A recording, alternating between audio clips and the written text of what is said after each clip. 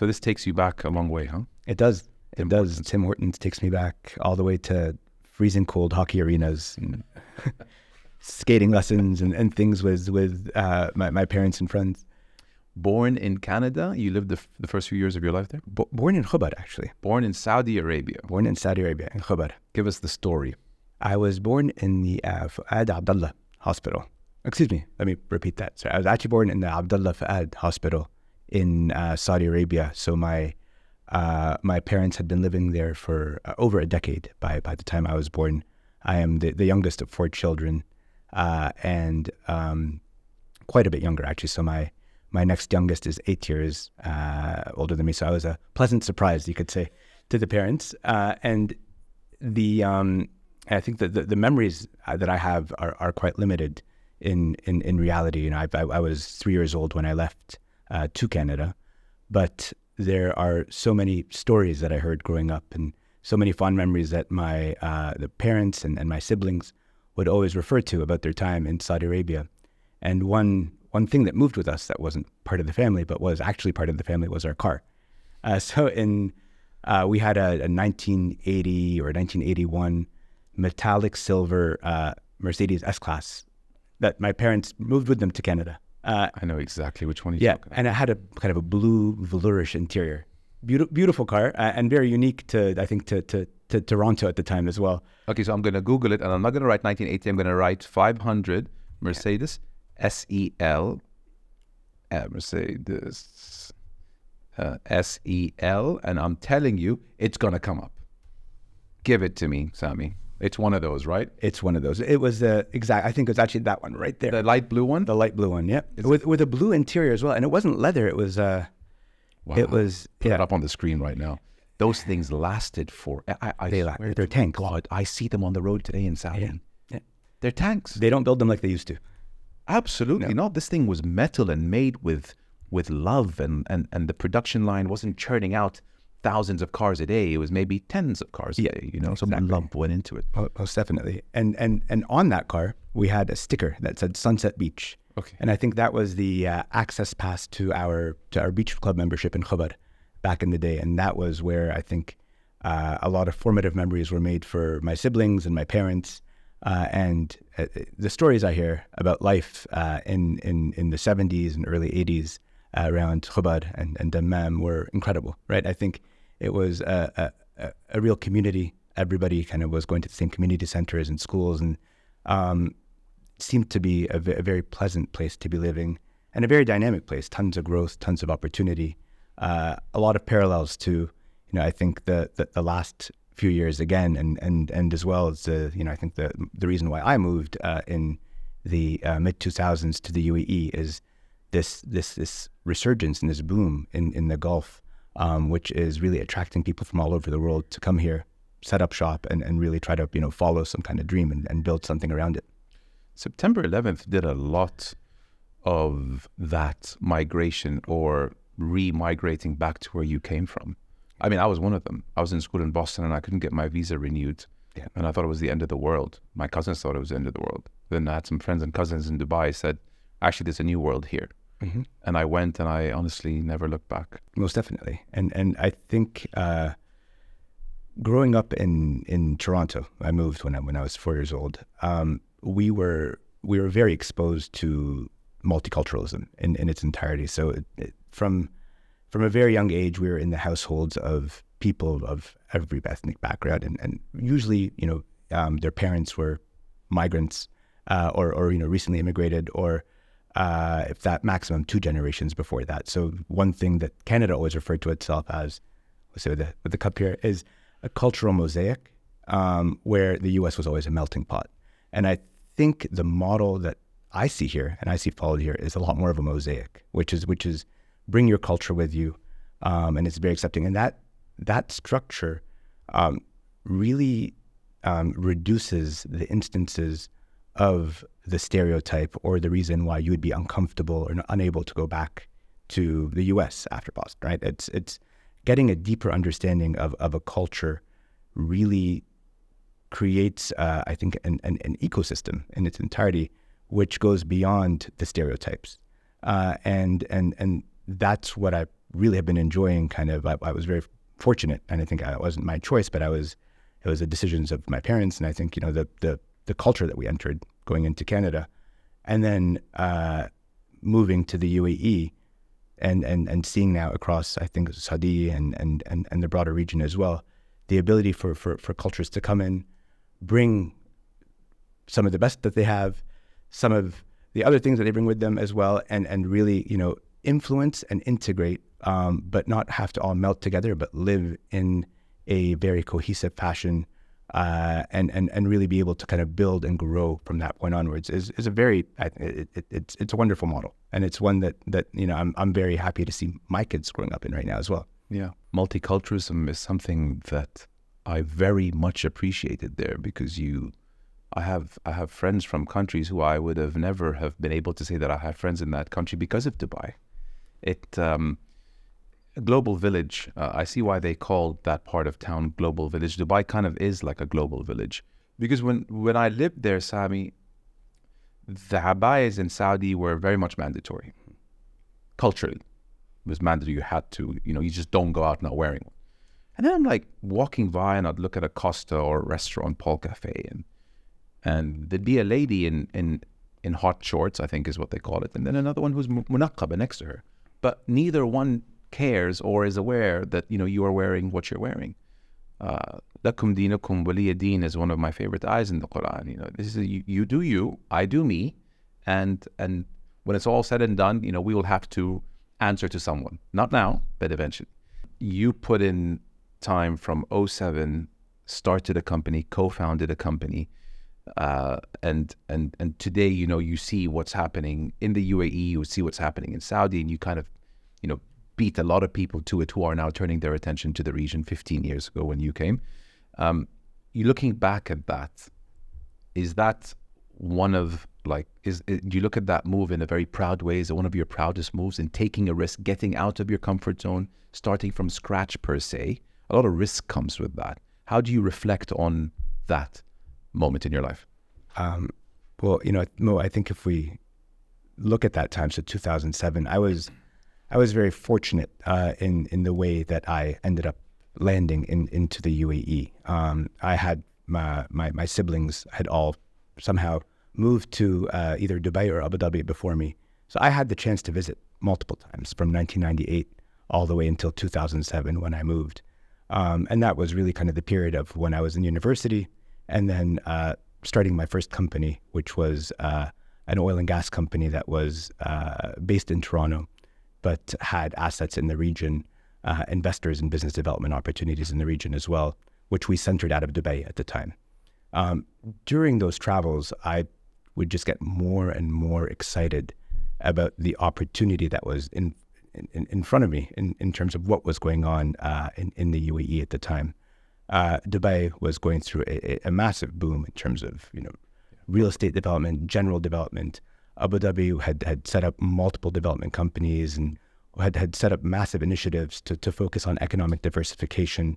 And these plans were not just, I think, plans on paper. They seemed very real. There was boots on the ground. There was a sense of excitement.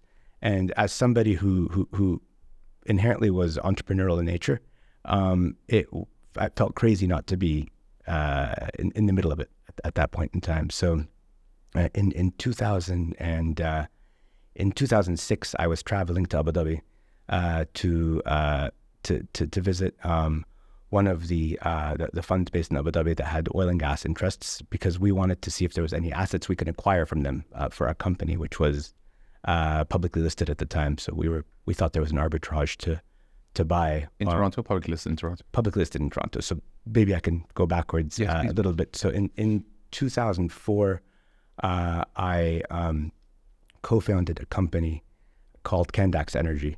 And Candax was really a marriage of the Canadian capital markets and oil and gas opportunities in the Middle East and North Africa, starting off with Tunisia. So we, through our network, we were able to access an gas field in Tunisia, which was pretty much an orphaned asset. It belonged to a construction company. They had no plans on developing it, but the Canadian capital markets were extremely active at that point in time. And there was the beginnings of a boom in terms of oil and gas investment.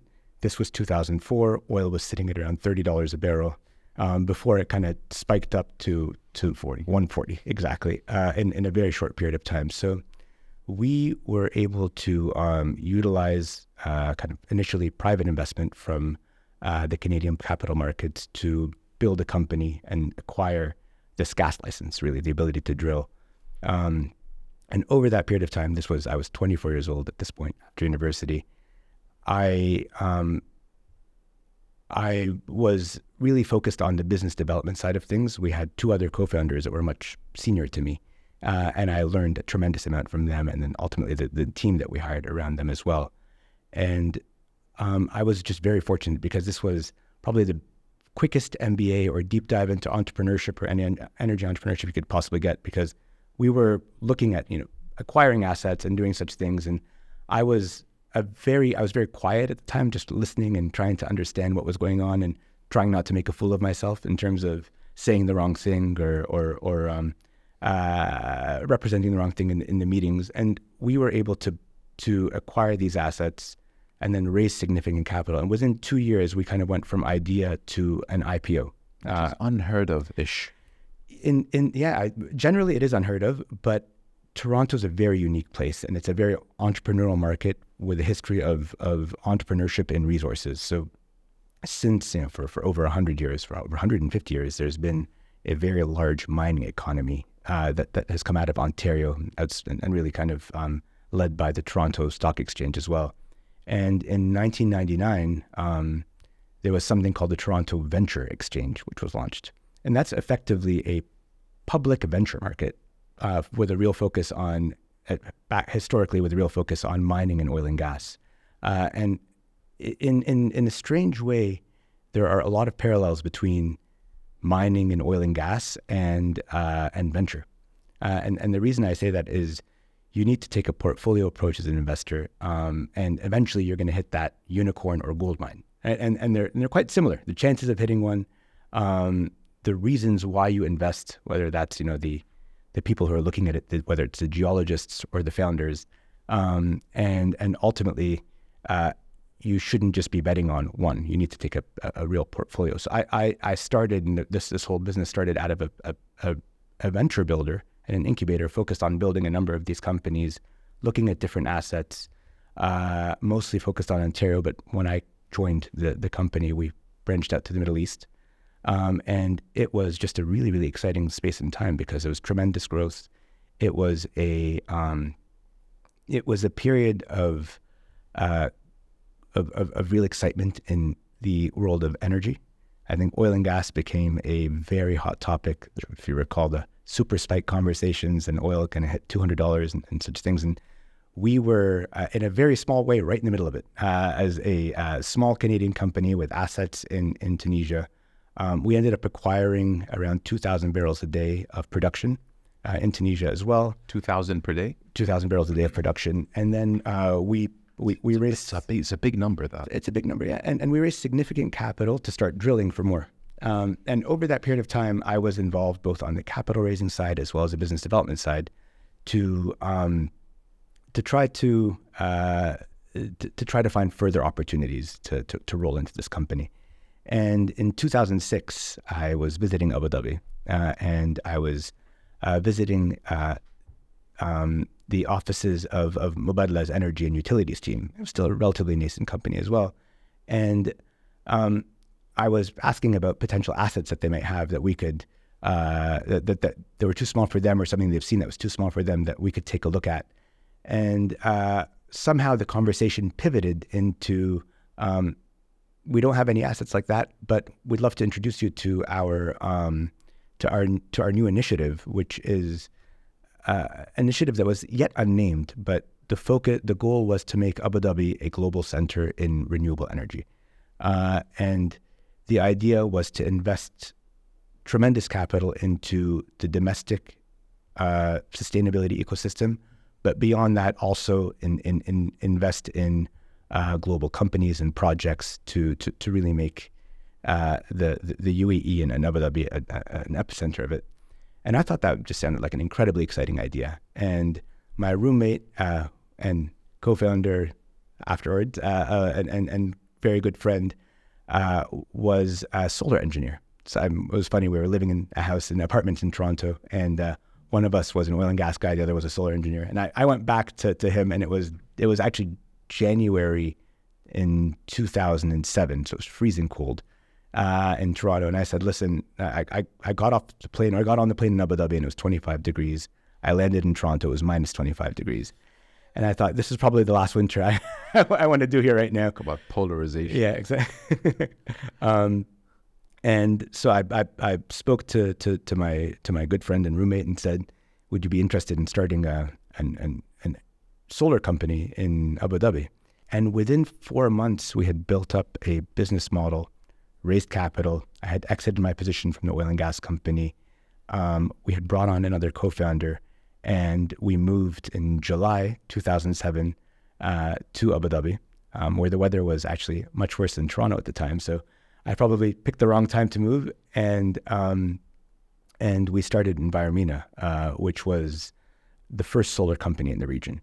That was really a very pivotal, I think, time in terms of that shift, and really presenting, the opportunity was presented, and I had multiple visits to the region, and it takes one of these large announcements or strategies that come from the leadership, and that, I think come from government programs, large development programs, to attract the human capital at the time to really build something around that.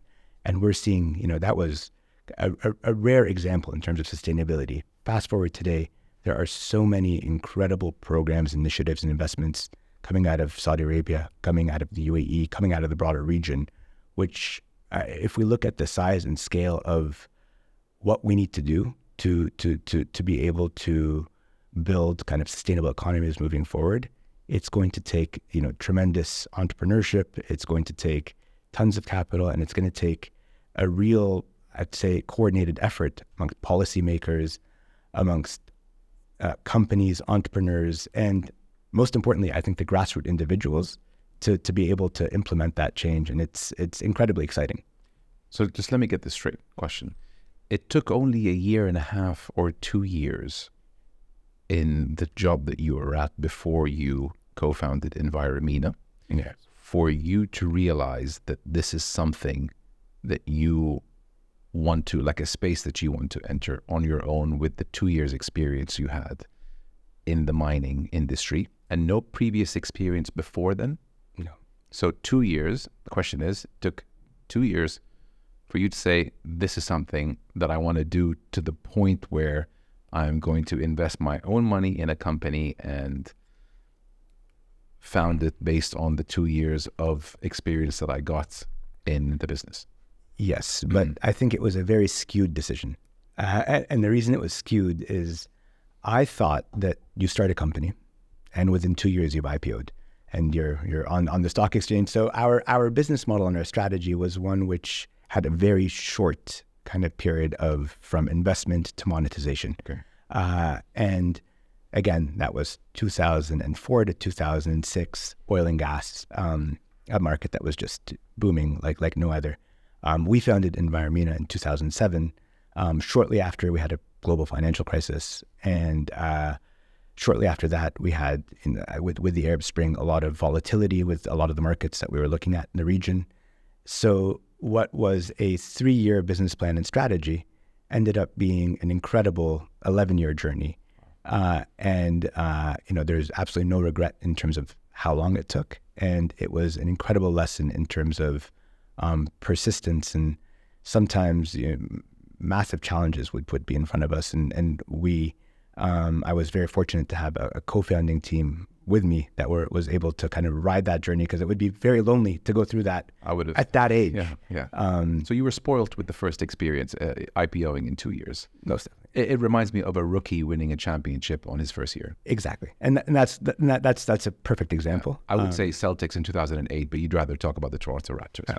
We only have one in 2019, so. and what a championship that was. But yeah, I mean, you got into it thinking that it must be this easy going forward, and then challenges, Arab Spring, you say, global financial, like you couldn't have witnessed a more bumpy road between, and they were like 2 years apart. Most definitely. And we were raising capital in the UK. This was in 2008.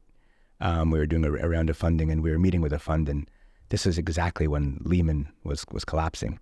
And I remember trying to pitch our company. Solar 07, 08, and a solar company in Abu Dhabi. I'm sitting there giving my pitch deck, and I'm seeing this guy literally trying to hold back the tears in his eyes because of what was going on. And it was a very, very challenging time to be raising capital, but I think it was also very valuable because I think that polarity of how easy it could be versus how hard it can be, we take it for granted. And I think during every cycle, everybody feels like the smartest person in the world when it's on the way up and everything seems very easy, and on the way down, the panic kicks in. So the ability to levelize and realize that cycles do happen, and history may not repeat itself, but it definitely rhymes.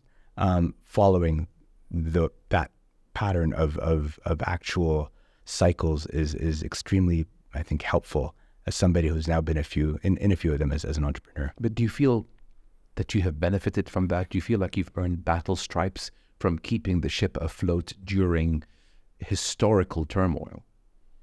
I think so, and I think from my vantage point, it seems like historical. I think historical challenges, but maybe from the broader context of history, it's a pretty small challenge, right? I think it was a small bump. COVID was a big bump for a lot of people, and I think that was more than just a bump in terms of business, and I think it was a life bump, and one which I think a lot of us we benefited from those scars. We got to take a step back and reassess and maybe prioritize things that we're not necessarily focused on before the great COVID. Yeah, totally. Panic selling is a real thing. And I don't mean selling when the market is red. I mean across so many different verticals. Keeping a calm and collected head is probably one of the best things you can learn with age. It's crazy what you can do when keeping a cool head. When we spoke on the phone, you mentioned how you have found comfort, and I took note of it here, found comfort with the fear of failure, which was just a beautiful, liberating statement or comment that I took a note of, and I think it's a way to live life. Is there a circumstance that you can highlight or pinpoint in how you found comfort in the fear of failure? My investors, peers, co-founders, board, everyone who kind of is around you, will always, give you advice and nuances, and most advice will come with the pretense of, making sure it works, make sure it works out and everything. And if you build just around protecting and around protection of failure, then you will move too slowly to succeed in a lot of markets, and to be able to make an impact. So the need to go fast and the need to build things really increases your likelihood of failure. And I'm of the viewpoint, I think you definitely need co-founders and those around you to equalize this viewpoint. Is we need to just keep challenging. And if you are failing, have small failures quickly, right? And we call them micro pivots effectively. And learn very quickly from these failures and keep going. Because if you're afraid of testing something out, whether that's a product into the market, or that's an idea, or that's hiring a new member of the team, all of those different things will stop you from moving forward. And I think we need to flow very quickly as young companies in the region with potential that is massive in front of us, whether that's in water or energy or whatever the case may be. And you do sometimes have to just jump into these opportunities head first, studied, right? You have to hopefully know how to dive at this point, but you if you have that fear of jumping into the opportunities, then they'll never happen. So that fear of failure is something that I'm oddly comfortable with, and the learnings that you get from those failures allow you to become, as you touched on, you get the war scars, you're more resilient, and you'll do it better the next time around. Because you kind of want to. I like what you said about getting your failures out there quickly and early. What's your relationship like with the word experimenting and trying new things? We were experimenting before actually distributing with the flavor and texture of our water. We have a water sommelier on our advisory team, and we have a mineral filter. So the taste of the water and the texture of the water is something that's critical.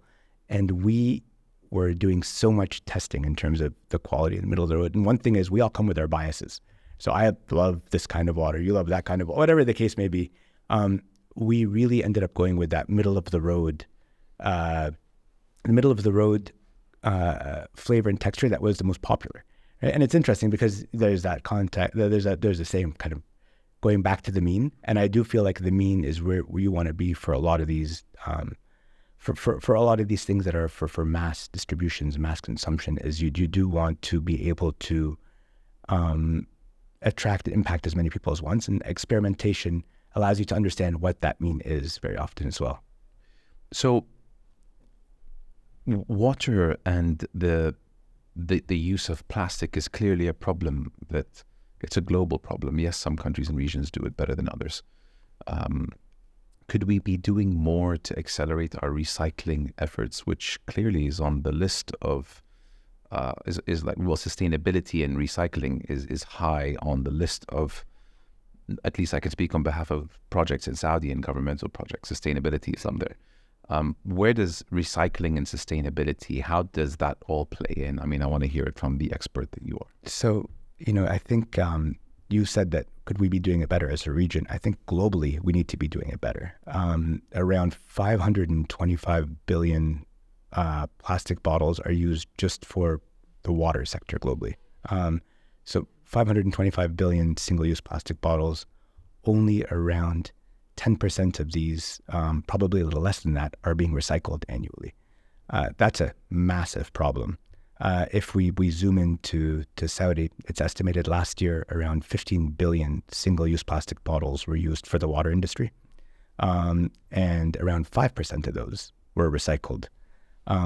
So do we have a massive issue in front of us right now when it comes to single-use plastic waste? The answer is yes.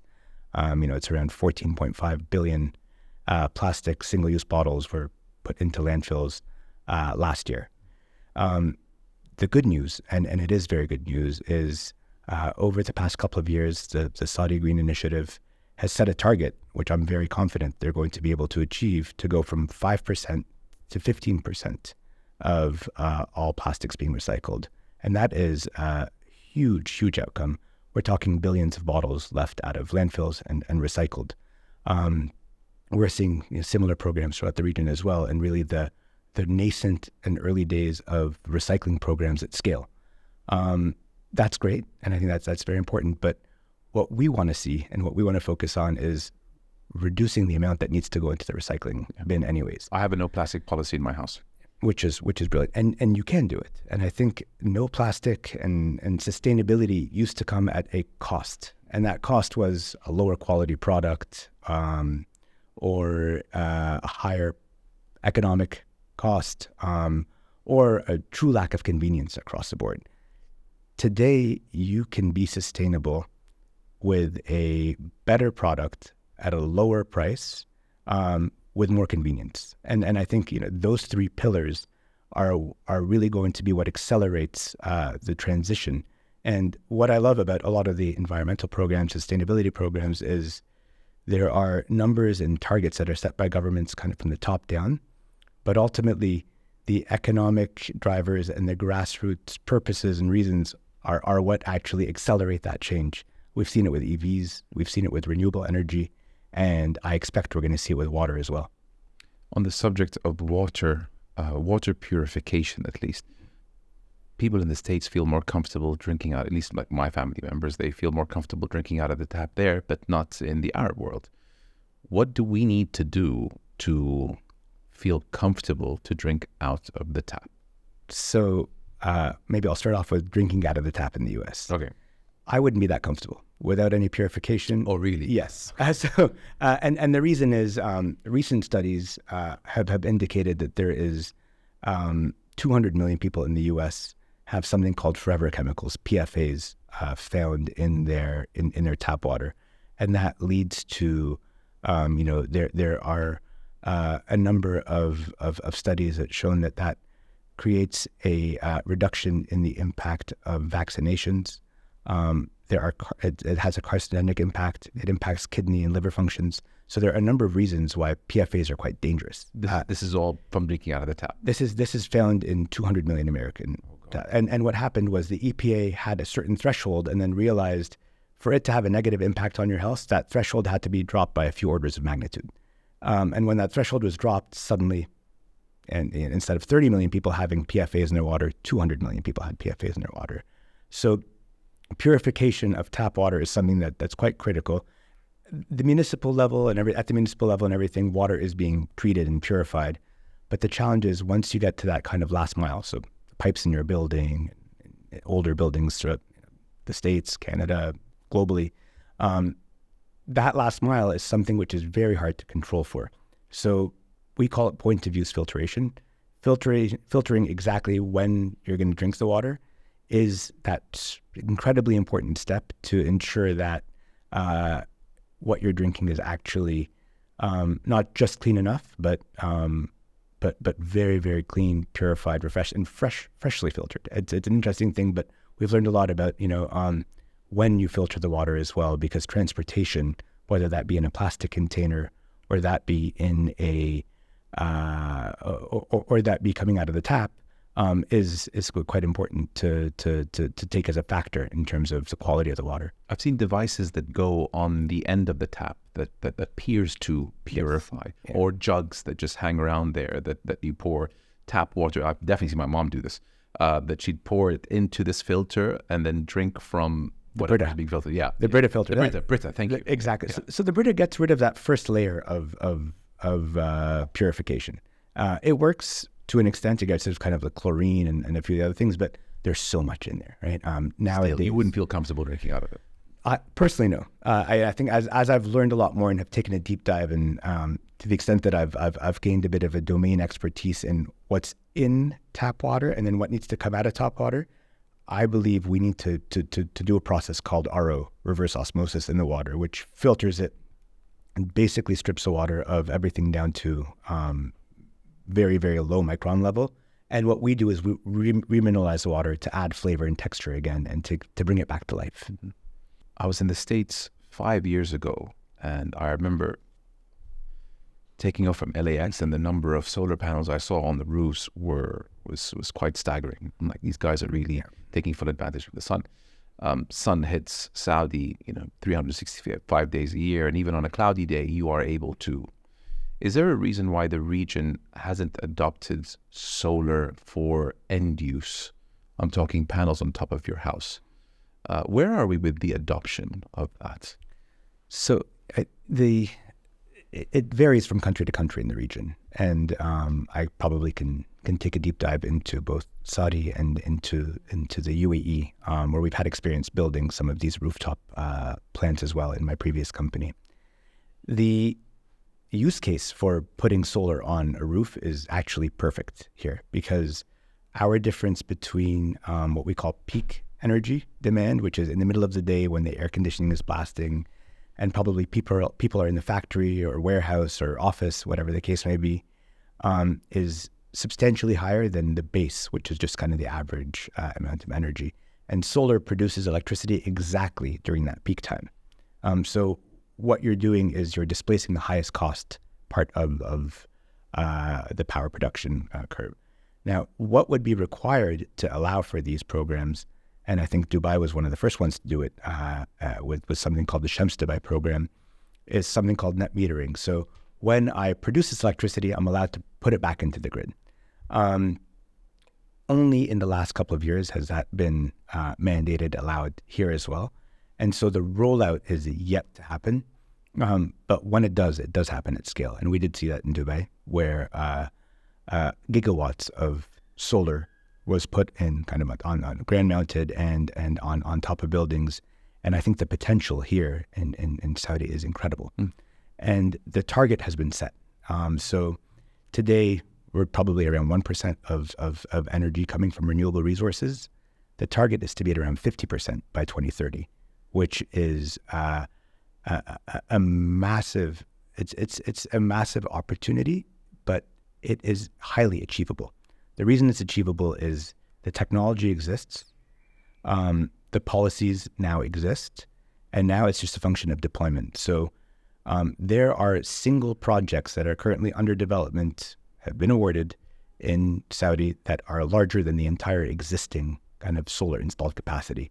So we're going to see, I'd say, exponential change over the next decade in terms of how much solar is rolled out, both kind of the massive plants in the desert and producing at the city level or the municipal level, as well as the distributed solar projects on rooftops as well. And the reason I'm so confident in this is not just the policies, but the economics, the cost of production of solar. So I'll just give a bit of a story. And we built the first solar power plant in the region in 2009. Is that Masdar? For Masdar, exactly. And Are you impressed, Rani? Yes, I'm very proud. They marketed it so well. It was on all the mainstream news channels. Like they really pushed it. And what we loved about the ad that we often saw was front and center was a solar power plant that we built as well, which was the first solar power plant in the region. It was a 10 megawatt plant, which by today's standard is not massive, but if we look at 2009, it was in the top 20 largest plants ever built. And this was our first project as a young startup, kind of co-founded by three guys who had just moved from Canada. So it was a massive undertaking for us as well. At the time, the cost of the 10 megawatt plant was $50 million. 15? Well, 50. 50, yeah, $50 million. Goodness. Today, that same 10 megawatt plant will cost you somewhere around $5 million. So 10x cheaper. Yeah, exactly. And so the decline in the cost of the technology has just really allowed for it to not just be at parity, but well below the cost of gas, oil, and the sources that are currently being used to power the grid in Saudi today. So we're so confident that the economic case, along with the policy, along with the initiatives, the goal of Narga to be net zero by 2060, all of these things are clearly aligned and will require, I think, the massive deployment and the expected deployment over the coming decade as well. You took me exactly into my next point that I noted on this. Maybe I should have done some more research on my own to find out what net zero means, but I'd much rather hear it from a professional. So, for example, if you produce electricity using a solar panel, that's net zero because you're not producing any carbon from the electricity. And that's where Saudi Green Initiative comes in, 10 billion trees by 2030. Exactly. To offset. Yes. Okay, so it's a balance of that. Okay. So you could sequester carbon, and that's things like planting trees, or literally there's new technologies that are actually pulling carbon and greenhouse gases out of the sky, or at the point of production. And then we inherently have to produce some carbon for day-to-day life, as long as we're still eating meat and we're still I think even driving cars, because it does require energy input to make the batteries, to make the steel, and to do all the things that are required. So net zero is ultimately that, yes, you are sequestering and reducing your carbon footprint, you're sequestering, and you're ultimately not adding carbon to the ecosystem. Balancing the two. Have you looked into the Saudi Green Initiative? It's really incredible. 10 billion trees to be planted in Saudi from now until the target of 2030. Just a quick read of this. Saudi Green Initiative, SGI, is an ambitious national initiative that is focused on combating climate change, improving quality. Why can't I read it? Saudi Green Initiative, SGI, is an ambitious national initiative that is focused on combating climate change, improving quality of life, and protecting the environment for future generations. Launched in 2021 by MBS, SGI supports Saudi Arabia's ambition to reach a net zero by 2060. 77 initiatives under this, 186 billion and help in funding, 10 billion trees in the coming decades to equal rehabilitation. And you know what? We had a shortage of green spaces in the country. So it hits so many different touch points. With King Salman Park in Riyadh, it is massive. I think is bigger than Hyde. I think I saw a stat, I'll check, Hyde and Times Square put together. I'm seeing green spaces pop up in Jeddah, but we don't have a central park, which this hits on. Planting 100 billion trees over the next 10 years in Saudi, you will start to see more green spaces, which is something we really need. Most definitely. And I think sustainably planting those green spaces is critical. And that's what I really appreciate about the depth of the initiative, because it touches not just on planting more trees, but how you plant those trees, what kind of trees they are, the impact it has in terms of carbon sequestering and taking carbon out of the air, and then how it fits into a larger ecosystem, marine conservation, recycling, what we touched on before. So the tripling of recycling between today and 2030 are all part of the same initiative, and they all do go hand in hand. And you see that sustainability is something which is often catalyzed from the top down, but is implemented from the bottom up. And that's what really excites me in what we're doing today and what we see in terms of the general consumer behavior. So you mentioned that you've stopped using plastic in your house. What was the reason why you stopped using plastic? I wanted to do my part for the country's efforts, the city's efforts, the global efforts to contribute to recycling. I wanted to do my part. Because, I what really bothers me so much in life is when people say, what difference will I make? Yeah. I hate that. Because if everyone said, what difference will I make, be it positive or negative, that could be the difference between global warming, life expectancy. It's such an either negative or a very positive remark. You couldn't be more right. And I think one thing that we've done is, I can give a bit of a background on Wisewell, because Wisewell is a company that in 2017, my solar company got acquired. So Enviromina was acquired by a UK-based pension fund. I had 1 year of remaining as part of the company. And after that, I decided to start my own platform. After 11 years of operating and tons of war stories of doing the first solar project in 7 countries across the region and cutting your teeth in many exciting markets and some interesting environments, I decided I didn't really want to operate anymore. My goal was to invest and really help kind of fuel and seed the future the future cohort of sustainable entrepreneurs in the region trying to take on some large problems. And I was very fortunate. I got connected and invested and was a first investor in the first and very fast-growing compost company in the UAE. Super exciting co-founders who are doing amazing things. An incredible energy management company. And I was watching the entrepreneurs do their business. I started getting jealous. And this, kind of fast forward to lockdown and COVID in 2020. I thought to myself, I'd like to build something that has a real impact at the grassroots level. So when we used to build the solar power plants, and some of them were absolutely enormous in scale, it would take years to build, we turned them on and nobody realized that they were getting 4% of their electricity from solar energy while charging their iPhone or watching TV. So the actual, the consumer impact was quite limited, although the carbon impact and I think the sustainability impact was quite high. So I thought to myself, where in kind of the world today of what we do on a daily basis can we actually engage with the end user constantly and at the same time make a massive impact? And the one that just jumped off the page was water. We should be drinking water 8 times a day. We are today, the way we drink and deliver water is completely broken, right? So if you look at the global bottled water sector, it's a $300 billion market growing at 6% a year. So it's going to be close to $400 billion by the end of the decade. So plastic consumption is not slowing down by any means. It's growing. It's growing at a very rapid pace. Is that not a disaster? It is. It's an absolute disaster. So last year, 140 million barrels of oil equivalent was used just to produce plastic bottles for the bottled water industry.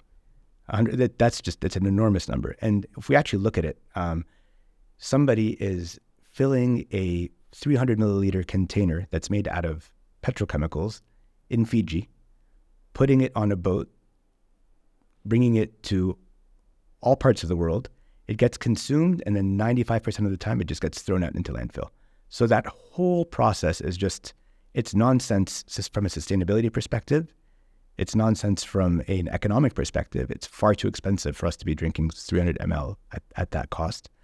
And then last but not least, and this is a more recent discovery, it has some pretty detrimental impacts in terms of health.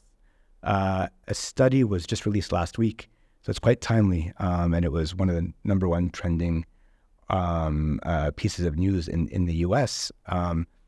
We had always assumed that water bottles had microplastics in them, and microplastics basically, the way they were quantified was in 1 liter in a 1 liter bottle of water, we would have around 10,000 microplastics. Now, with these microplastics, quite a bit of research has been done that the compound that's found in the bottles itself is not very harmful in terms of human consumption. Limited data, but it's not evidently dangerous. Using a new technology, a study was reported last week that there's now something called nanoplastics that are found. So instead of having 10,000 particles of plastic, there's actually 240,000 particles of plastic in one liter single-use container. Great. And this is a bit scary because it can cross the blood-brain barrier. Testing on mice in labs shows an accumulation of plastic, and the carcinogenic impacts, the health impacts, we're not fully aware of just yet, but it's only been around 20 to 30 years that there's been global adoption of bottled water. Bottled water was a novelty in the kind of generations before us. Like in the 60s? Yeah, it was not How did they drink their water? It was usually point of use. It was not. It was not the plastic delivered. It wasn't go to the supermarket and boxes of 24s you put it in the... No, it wasn't. And you had the gallons to some extent, but it was also just a lot of those actually purification, point of use, and other things as well. But it was not nearly as prevalent. Is the upside down gallon dispenser just as bad as your 500 ml bottle use? Yes, in terms of plastics, from a health perspective, you would assume it's quite similar. They're using the same material, the PET plastic. Very often those are at least reused. So if they are reused, then you have a lower environmental impact on the usage of them. But what was kind of staggering was the study came out in terms of health over the last couple of weeks as well. And now we have this kind of perfect storm of, you have a product which filtered water will be better for your health. We don't have to worry about the plastics and microplastics and nanoplastics. Much better in terms of sustainability and at a much lower cost. So what we touched on before, where being green and being clean was a compromise, I don't think it necessarily has to be. And this is what we really designed Wisewell to be around. So we built a water purification company, technology company that was really trying to completely change the way people viewed purification. It's a pretty boring topic if you're going to just talk about it and on the basic level. If something goes under your sink, or you look at the top 5 companies globally in terms of water purification, they only represent 25% of the global market. And that's because it's just fragmented, it's localized. Our view is that more could have been built around it, and there's a lot of pain points.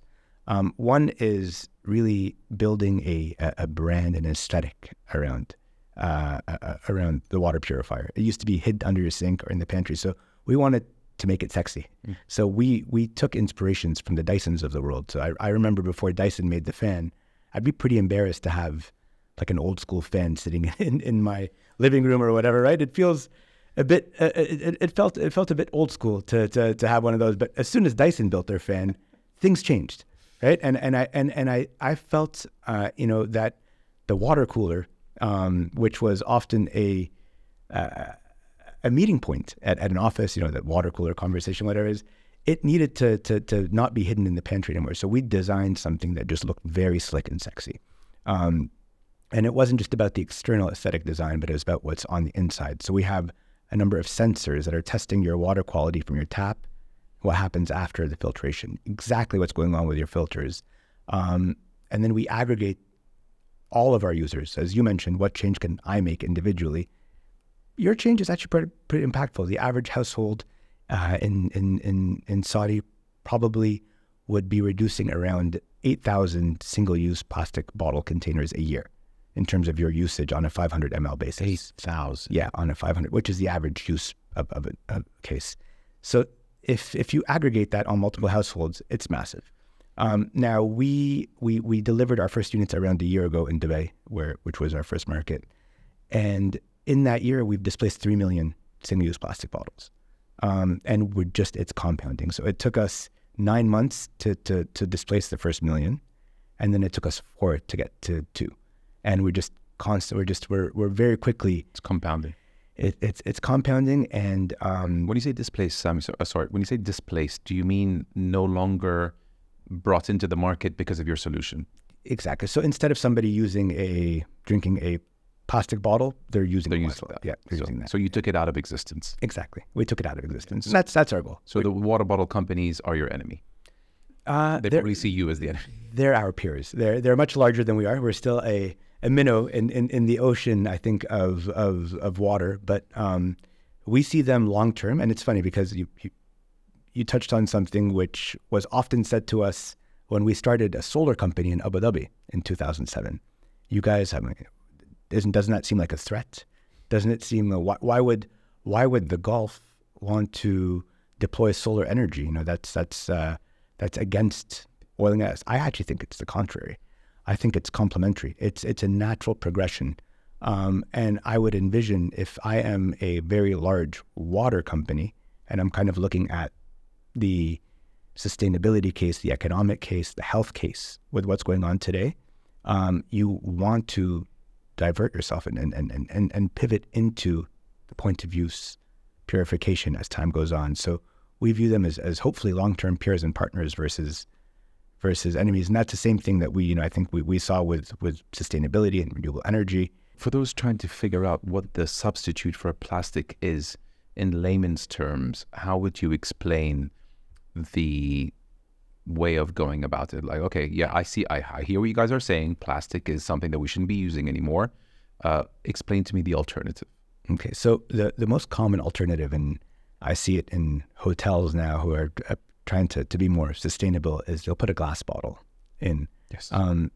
The glass bottle does actually alleviate some of the threats from the microplastics, or all of the threats from the microplastics, but it's around 140% more carbon intensive to produce glass and transport glass bottles than it is plastic. So it's not better. Weight, and it's 40% more expensive. Yeah, so it's more carbon intensive and at a higher cost. So yes, it does tick a box in terms of I'm not drinking from a plastic bottle. I feel better about myself. But the truth is it's not going to solve the problem. The way we solve for it is to actually, what comes out of our tap is 99% there. It's that last mile of refining the water. And it's the technology exists today, but unfortunately in general, it's not presented in a way that is clear to the end user.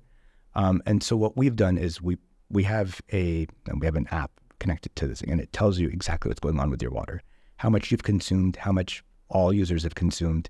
And it allows people to gain the comfort and take the plunge of going from, I think, plastic consumers. And the behavioral shift of drinking tap water is a very challenging one for many people, right?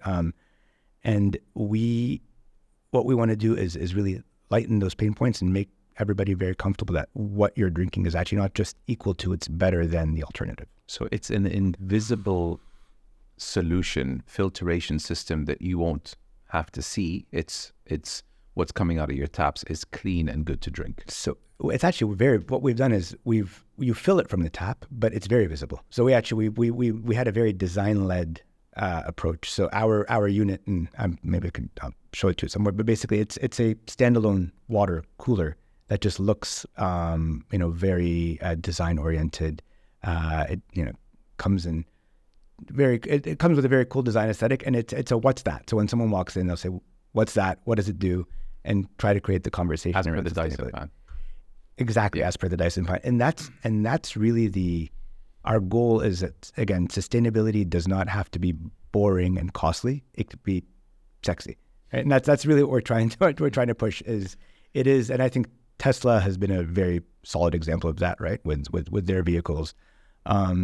There are a number of ways to make being clean also be cool, right? And I think that's the key. No one thought that the electric cars would be that fun, sexy, cool, fast. And they turned the industry on its head in a way that I don't think the other automakers thought that people will jump on that bandwagon. So you got Lucid as well now, which I think looks even better than the Tesla. But it's all about the adoption, right? Are you willing to sell your combustion engine for a battery-powered car, EV? That's the question. Some people are just so happy. So they're just used to, their ways. It was an adjustment for us in the beginning when we said no more plastic bottles in our house. Mm-hmm. And then with time, you would be surprised what you can get used to. 100%. And did it feel like a compromise? Maybe the first 2 weeks was a bit, where's the plastic bottle? No, you know what, you got to fill up the tin from the dispenser. But it just felt good that we were doing our parts. Yes. And it's crazy because, you have any bin in the corner of a room and you'd be surprised how many water bottles can just fill it up in no time. Yeah. And just to eradicate that really was a feel-good moment. Most definitely. And it's, again, that's the grassroots impact, right? And those little behavioral changes go a very long way.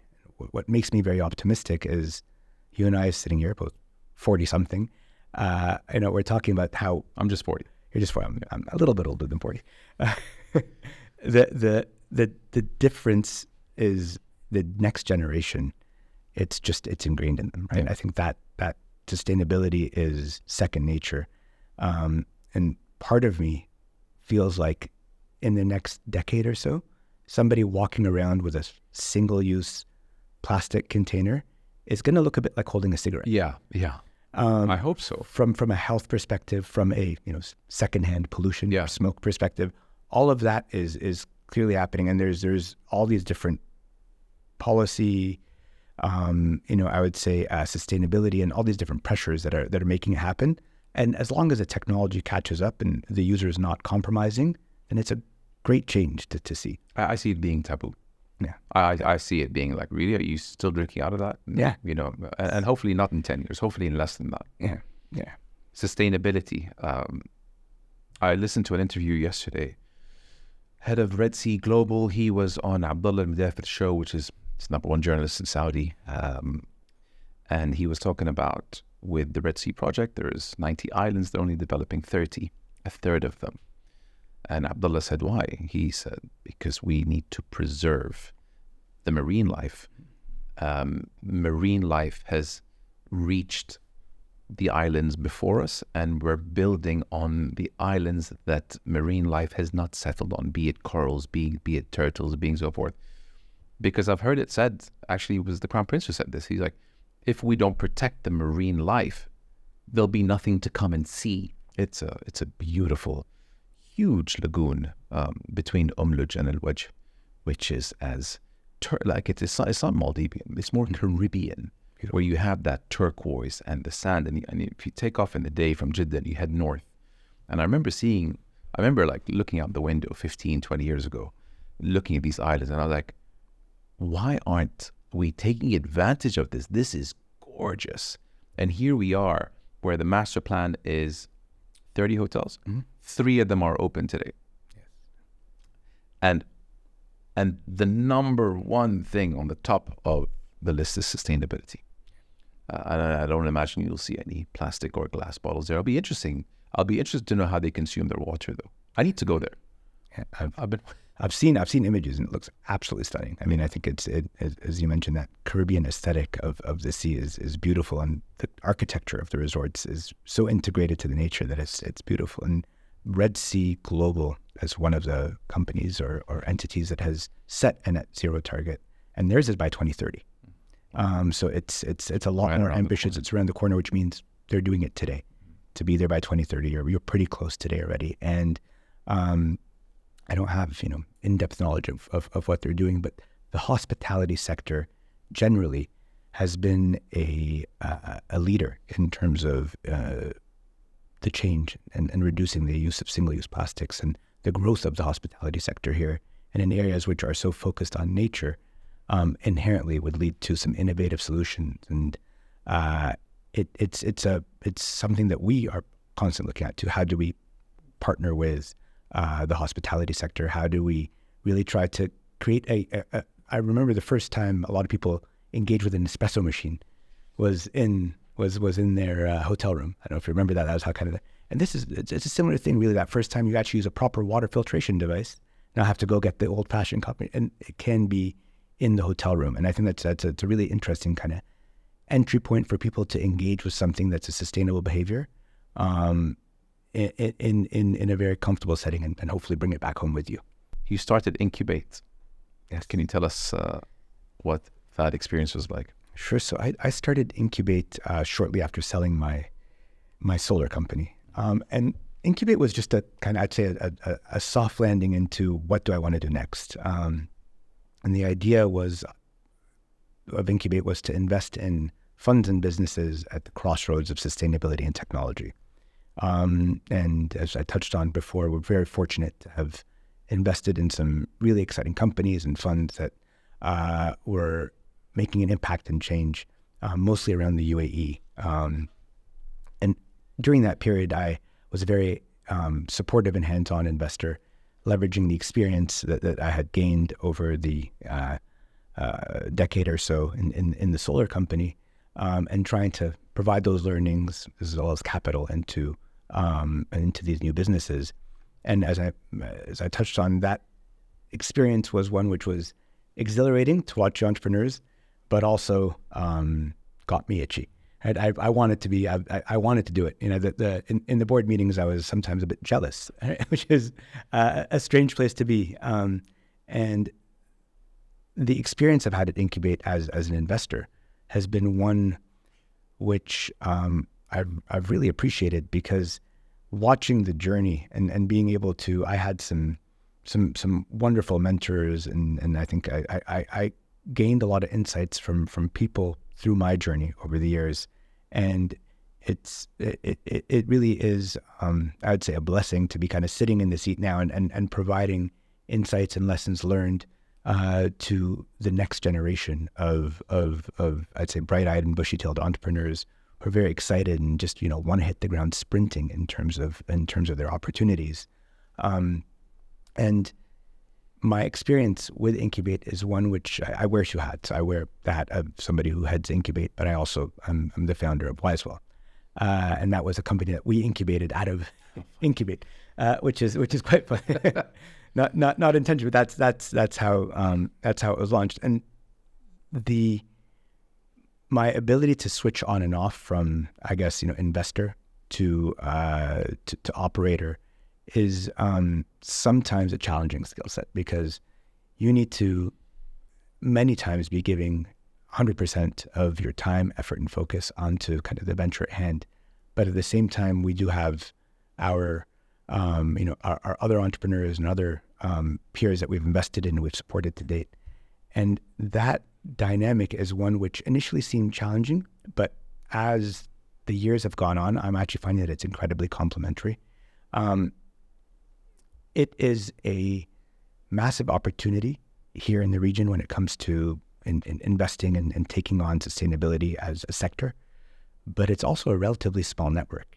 And there is just so many, I really do believe in the network effect. And so the touch points of our portfolio companies, and some of them are already working with hotels, for example, right? So we actually can leverage the insights and the experience and the relationships of our portfolio companies to try to bring our product forward, right? And so there's this interesting network effect that Incubate does. And what we always promote, and we've done this for the last few years, is we'll let anyone come to just kind of sit and set up shop, use our offices, and just exchange ideas, because that cross-pollination of entrepreneurs and ideas and investment opportunities, all sitting in the same room together, has a very unique value that you can't really quantify, but you can only feel when you're in the room. And so, we urge anyone to come over to our offices in the IFC and just and let us know what they're up to. Is Incubate sector agnostic to sustainability and oil and gas, or is it from? So we don't really look much at oil and gas. We are sustainability focused. We are sector agnostic. So we'll look at consumer, we'll look at energy generation, we'll look at waste. One thing that I've more recently done though, and I think as I've become more actively involved and become more and more excited on the opportunities as well, is we used to want to take a much broader portfolio and invest in dozens of companies. Now we'd like to have a smaller set of companies that we're more actively kind of engaged with and holding hands and trying to grow together. And I think that's just a function of personal time and resources as well. If I was to ask you, looking back at your favorite failures, one that has taught you the biggest lesson, is there one that you can pinpoint? I think my favorite failure as a founder of Enviromin at the time, with my co-founders as well, was we were a very kind of young and dynamic set of entrepreneurs and co-founders, and we really believed that we could take on any challenge that was presented in front of us. And at one point, we were presented with an opportunity which was a bit of a change in our business plan that required additional resources. Basically, it took us from a company that was just building solar power plants to owning them as well. And we landed ourselves an opportunity to own a sizable solar power plant. And the guidance of some of our peers and people who had given us fantastic advice throughout the years was, you guys are potentially biting off more than you could chew, and you shouldn't take it on. And so we let that opportunity expire. And although through all three of us as co-founders, we unanimously wanted to pursue this opportunity. We unanimously wanted to do it, but we're like, we're going to take the advice of kind of our board, our peers and everyone, and we're just going to let this expire. The value of that opportunity that we let go of was actually larger than the company we had built at the time. Now, we grew to be able to fit into that, but it was a massive thing that we walked away from. And for whatever reason, we just didn't question or push hard enough. So because we didn't know enough about that small pivot and change in our business model, we didn't really, we didn't question the advice. And we were quite busy with other things. And that's really one of the reasons why we didn't question, because we were pretty annoying and persistent generally, but we just didn't question it. Although we'd always bring it up. We're like, we should take a further look at developing this specific project that was in Jordan at the time. And had we not let it expired, I think we could have been orders of magnitude larger as an organization. The acquisition of the plant. The ownership, instead of just building the plant, owning the plant as well, which is just a slightly different, we go from builder to developer really at that point. We did that way later on down the road, but had we done it as early as we wanted to, it would have been a seismic shift in terms of our business. And just so I can understand, you would have then put yourself in a position to be an energy provider? Yes, exactly. Okay. So instead of just a builder and operator, we were and we did become one 6 years later. Okay. But being involved in the early days in those projects would have been a monumental shift for us. But for whatever reason, we just did not, poke and prod. So now when, we're told by kind of peers, investors, stakeholders, no, you shouldn't do it. That constant questioning, why not? What would be the impact? What's the downside? How do we make sure that if we believe it as founders, if I believe it as a founder, why not do it, right? I think the question is, we're the ones who are by far most in the weeds, seeing everything from a daily basis. And that's something that when I invest in a company, I really give the entrepreneur the benefit of the doubt. I will question their assumptions, but it's something that I've brought with me as an investor now, is giving the flexibility. And my vantage point from a PowerPoint presentation or a Excel spreadsheet is very different than the person who's living and breathing that business on a daily basis. And we took that for granted in the early days, right? You overvalue sometimes which is rare.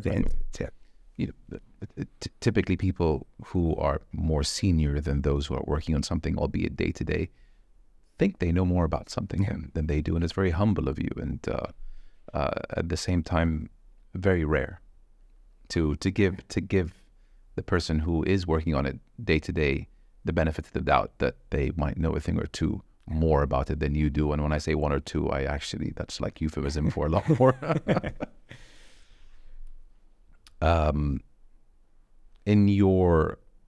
Throughout your career, have you seen like a common denominator that stops people from achieving their goals?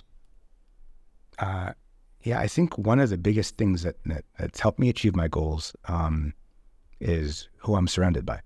And I think the company that you keep, and I think the energy of the company that you keep is absolutely critical in terms of being able to accomplish your goals, right? And that's, I think that's one, providing the moral support and just the general uplifting to be able to go on and take the plunge of getting into a new idea.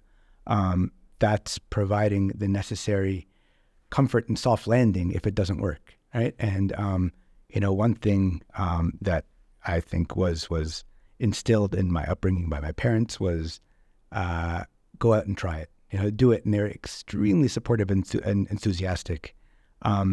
Now, with my wife and even with our family, and we do it with our kids, anytime I come up with a thought or an idea, that degree of support is, when I tell Aya, my wife, oh, I'm thinking about doing this, or we want to do this, she's like, oh, go for it. And it's a very enthusiastic, not, oh, what if this doesn't work?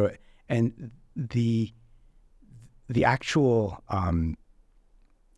the support that you get, and I guess I'm trying to think of the right word here, but ultimately the energy, the safety net, right? Yeah. And if it doesn't work, everything's going to be all right. And there have been times where things haven't worked, right? Whether it's an investment or a specific project or opportunity, but knowing that safety net of those who surround you are there is great. And it's not just a safety net, but it's also the ability to bounce the ideas off of your network. So I'm, again, very fortunate to have a group of friends and peers who all come from different backgrounds and experiences, who could provide insight on the different opportunities, and that really gives you the confidence. And it goes almost back to the multiculturalism and diversity of backgrounds. If you ask a large number of people from different backgrounds, but you have a deep respect for, and they have deep insights and real honesty with you, it really helps validate and test and experiment very quickly. And those experiments happen as a small conversation with your co-founder, your family member, your wife, your investors, and those little experiments are what get you towards your goal. And I think that's a constant evolution, and just having that support system is critical. And ultimately, if you don't have that, and you have naysayers around you, or for whatever reason you can't find the right people to talk to give you the confidence to jump into a new idea, makes it very challenging. It's a very daunting task to change a career, or to try to start something new, or take on a new project. And conversations are necessary, and conversations happen with your social set around you, and that's critical in terms of achieving the goal. Absolutely. And that's why we should be getting happier with age, because you, through the process of elimination, will know what doesn't work for you. Yes. And what does work for you. And I really do believe that we are the average of the 5 people closest to us. Now, people think it's the 5 human beings closest to you. Actually, I disagree with that. You need to factor into that the content that you consume. So I listen to a lot of Tim Ferriss. I listen to a lot of Lex Huberman. Like, there isn't an episode that Tim would release that I wouldn't watch in the next 2 or 3 days, for many reasons. Yep. To become a better listener, to pick up on words that I would have never come across, and to learn more about subjects that I know nothing about. So that plays into the content you consume, plays into you are the average of the 5 closest people to you. The happiest, or what would you say the best advice is that you've received that you are glad that you did not listen to? The best advice I've received that I did not listen to was probably slow down. Right. And I think, on many occasions, you're taking on so many things, and as an individual, curiosity is abundant, and I generally can get quite, I'm not bored easily, but I think I can become uncomfortable if something becomes stagnant in terms of whether it's in something in business or life or health or whatever it is. I think there's just constant movement is something that keeps me very comfortable. And on many occasions, it's like, just stop and really try to assess everything, and then you'll figure it out by stopping. And to be honest, for me, movement is how I figure things out. So constantly trying to learn, to pick things up, to try little things, micro experimentation. That's all quite critical in terms of things. So slow down works for many, and it's a great piece of advice. But for whatever reason, so far, I haven't felt that I would agree with you, because the people around you are not stopping; they're moving. Yeah. And if you stop, you're going backwards. Yeah, I think movement is, what's the old saying? Motion creates emotion. Yes. And if you are stagnant, you're actually going backwards because people around you are chipping away. Yeah. So I would absolutely agree with you on that. 5 years from now, what is something that you really want to make a reality? 5 years from now. Yeah. What's your number one goal in life now for your next 5 years? So I think, there's many layers to that. So impact is what I want to do in 5 years. And I think as I've aged, I've realized that time is finite. And when you are spending time with family or friends, or spending time working on something, or spending time with your children, how you approach that time is absolutely critical. And being impactful in what you're doing, and this could be in the sense of my hours spent, how much change will they make with my company, for example? Should I spend 5 hours having a small internal meeting about little things, or should we go try to do something massive, right? And that's one side of it. With my children, it's probably the one where I think it's most interesting, because I look back to my early conscious memories, and my eldest son is 5, so I think he's going to start getting into the conscious memory in the next few years. There are events. I remember one time my father took me fishing, or I went on a road trip with my parents to Florida. And those memories actually stick, and they're ingrained in you. So I want to start creating and catalyzing these memories, which I'm sure are hugely formative, and are things that, we only have a certain window to implement these things, and you never get them, you don't get that chance to do it again. So having positive impact, and the time that I'm spending on all the different parts of my life and prioritizing is the goal. It's a challenge though. I think it's probably one of the biggest stresses for fathers today, to distribute their time between work and spending time with their children. Yeah. How do you, I struggled a lot when I was in corporate, and the podcast and the kids and all I wanted to do, my dream, which alhamdulillah is reality today. I said the podcast and everything that goes into it is a job on its own, and 3 children requires a lot of time as well. I can't put a third thing on my plate. Yes. And podcast and kids, and my day is full. Mm-hmm. And just to be able to balance between the two is tricky, and wow, if you can get that close to right as possible, it's a great feeling. Yeah, I understand. I don't, my view is there's no such thing as right.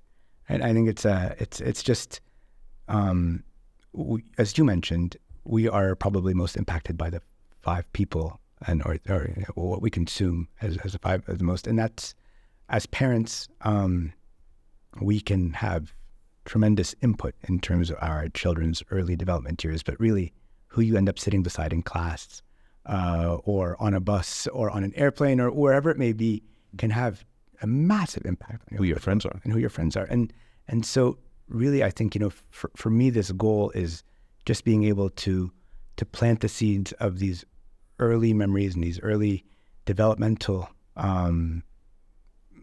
points in time and in life that hopefully will be, thought back when they look back in 30 years, 40 years. So I remember when when we did this, and look back on things with a smile, because that's really all it is. And when you fast forward decades up. It's funny, when we're young, it's like we want to be adults, and then when you're an adult, you're like, where can I go just to get away from it all right now? Oh, you could be a kid again, right? Yeah, I often look at the kid's life and I'm quite envious. It seems quite exciting. Yeah, you guys have it good. Grass is never green. Yeah, grass is greener where you water it, is a saying I love. That's a great saying. Thanks, Sami. Does that cover everything that we wanted to touch on? You more optimistic or pessimistic looking into the future in the next 50 years? For mankind, energy consumption. I know we just had COVID, which was like no one obviously saw that coming. But then you look back I just think when people think that there's just more, I'm going to swear for the first time, shit happening in the world right now than ever before, I just think we're just more interconnected and news travels more. Because the Spanish flu in 1920 killed 50 million people. Yes. And COVID killed a lot less than that. Is fear-mongering a real thing that makes the current times feel scarier, which means the future is going to be scarier? I'm incredibly optimistic about technology's contribution to solving problems in the future. So we are on a planet with limited resources historically, but we can actually now create resources on our planet, right? And that's, being able to farm where you couldn't farm before, being able to produce electricity on a piece of desert, right? Being able to, to preempt medicine in terms of, right now there's incredible advancements in diagnostics and such things. So there are so many different sectors that are being positively positively influenced by technology, that my only fear, and I don't think it's actually a fear, but my only question is, okay, well, if technology is doing all this for us, what do we do, right? And I'm curious, right? I don't. You want to say replace jobs, right? I don't think it'll replace. That's a fear, no? I don't think it'll replace jobs. It'll create different jobs. But what are those jobs? And it's a question I wonder. I mean, what should our kids study today, right? Because really understanding what technology will be able to do in the next 15 to 20 years when they enter the workforce is a very challenging thing because of the pace of the change. Will opportunity exist? My gut feeling is absolutely. What it looks like is very, very challenging to predict. In the 13 years that I worked in a lubricant company, in our production line in 2010, there were 30 people in our factory. When I left in 2023, so 13 years, the factory went from 30 to 4 or 5 people, which told me that many jobs got replaced by tech. The factory did, but what happened to the rest of the organization? Were jobs created in other parts as well? It grew. Yeah, it grew. Right. So you're probably net positive. And I remember back in the day before the word processor, and I'm probably dating myself, but there were typing rooms. There were rooms of people that would type up documents. The removal of the typing room actually led to further job growth and job creation. The same thing with most technological innovations happen. Social media created jobs, created departments. Most definitely. And it created a person who knew how to bake a good cookie could suddenly become a real business owner, right? And from home. And there's tremendous opportunity that was not when Instagram or when Facebook was first released. Nobody thought that the use case was going to be the ability for people with niche talents or the ability to bake a good cookie to become a big distributor or a Mr. Beast to be created, right? Yeah. It's a very, very interesting thing. And I think ultimately technology will create uncertainty, but will create a lot more solution than uncertainty in the long term. Yeah, convenience. Yeah. I mean, why didn't we think of Uber in the 90s? I mean, the taxi, just going back to I always had bad experiences in New York. It's yellow cat. Oh, me too.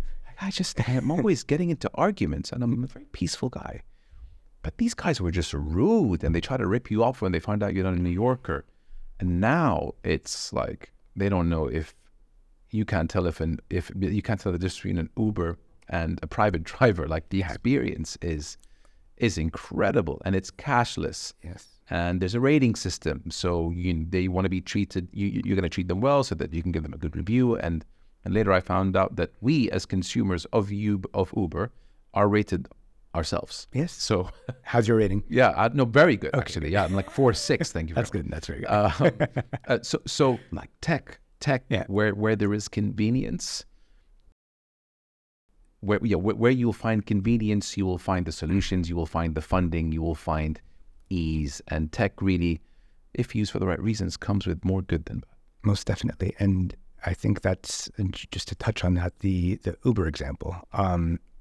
Uber was meant to become the taxi killer, right? And actually what happened was people in their free time suddenly were able to have a new form of income. So there's a massive benefit in terms of the freelance worker and their ability to have a gig. And that was one of the catalysts of the gig economy, I would say. In addition to that, there has not been a reduction in demand of taxis. Actually, taxis are now available on the Uber app. So it just broadened and made the entire process more convenient. So it does add benefit to that. And it all actually stems from the invention of the iPhone, right? And the development of the iPhone. So without the iPhone, we wouldn't have had the Uber, right? Do it on an Ericsson. And exactly, right? And I think that's why we couldn't do it in the 90s. We could just play Snake. And I think if we fast forward to, again, today and what you had touched on with energy, is this is another input that's going to create tremendous amounts of convenience, right? And that's on the food systems, that is on the water systems, that is on technology and artificial intelligence and processing power.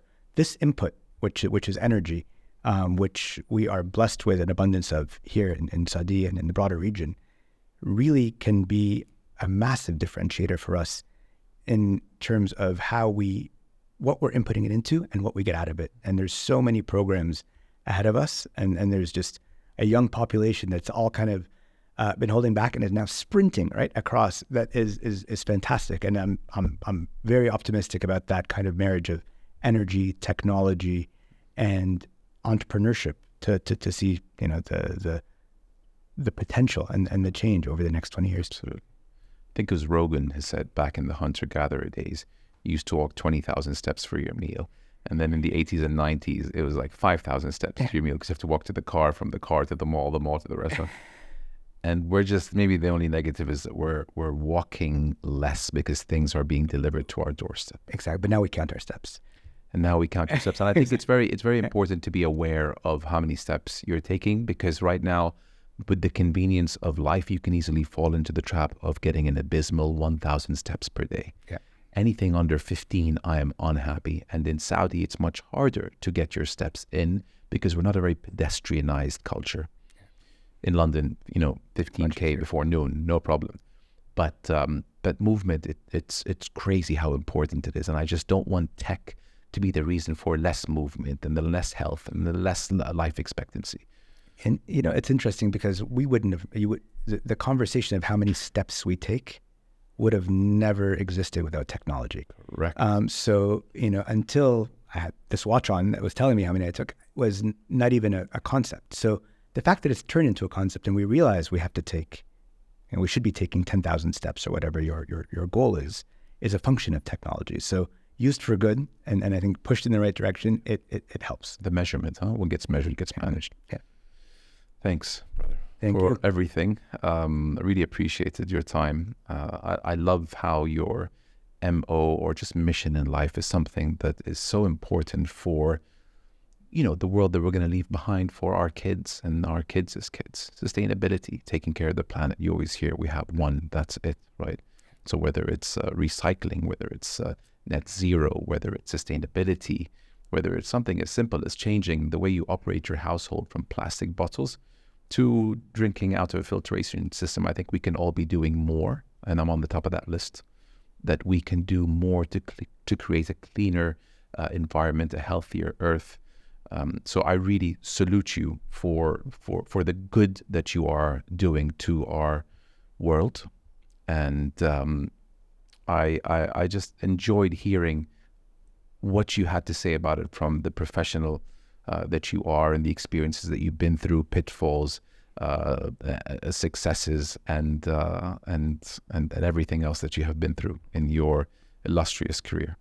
Thank you. Thank you very much, Mo. And thank you for providing, people a platform to speak on what they're doing and the experiences, because listening to your show and I think listening to the experience and the diversity of backgrounds that you bring to the table is incredibly inspirational, right? And thank you. Appreciate that. I'm still looking, on the subject of diverse guests, I'm still looking for a bird watcher, professional one. So if anyone hits your desk. I have a friend who's invested in a bird watching company. Oh, really? Yeah, that's close. You're serious? Yeah. Digital bird watcher. Okay, it's a birdhouse with so we could probably get the founder of that birdhouse company. Yes, please do. You just gave me an idea. I think at the end of every episode, I'm going to ask my guest to recommend someone from industry X. I have not met them, so I can't vouch, but I can definitely say it's a cool idea. Whatever you can do. Yeah. Send us an email or we'll reach out to them. Done. Thanks a lot, Sam. Thank you. All the best. Oh, brother. thank you. Cheers. Thank you.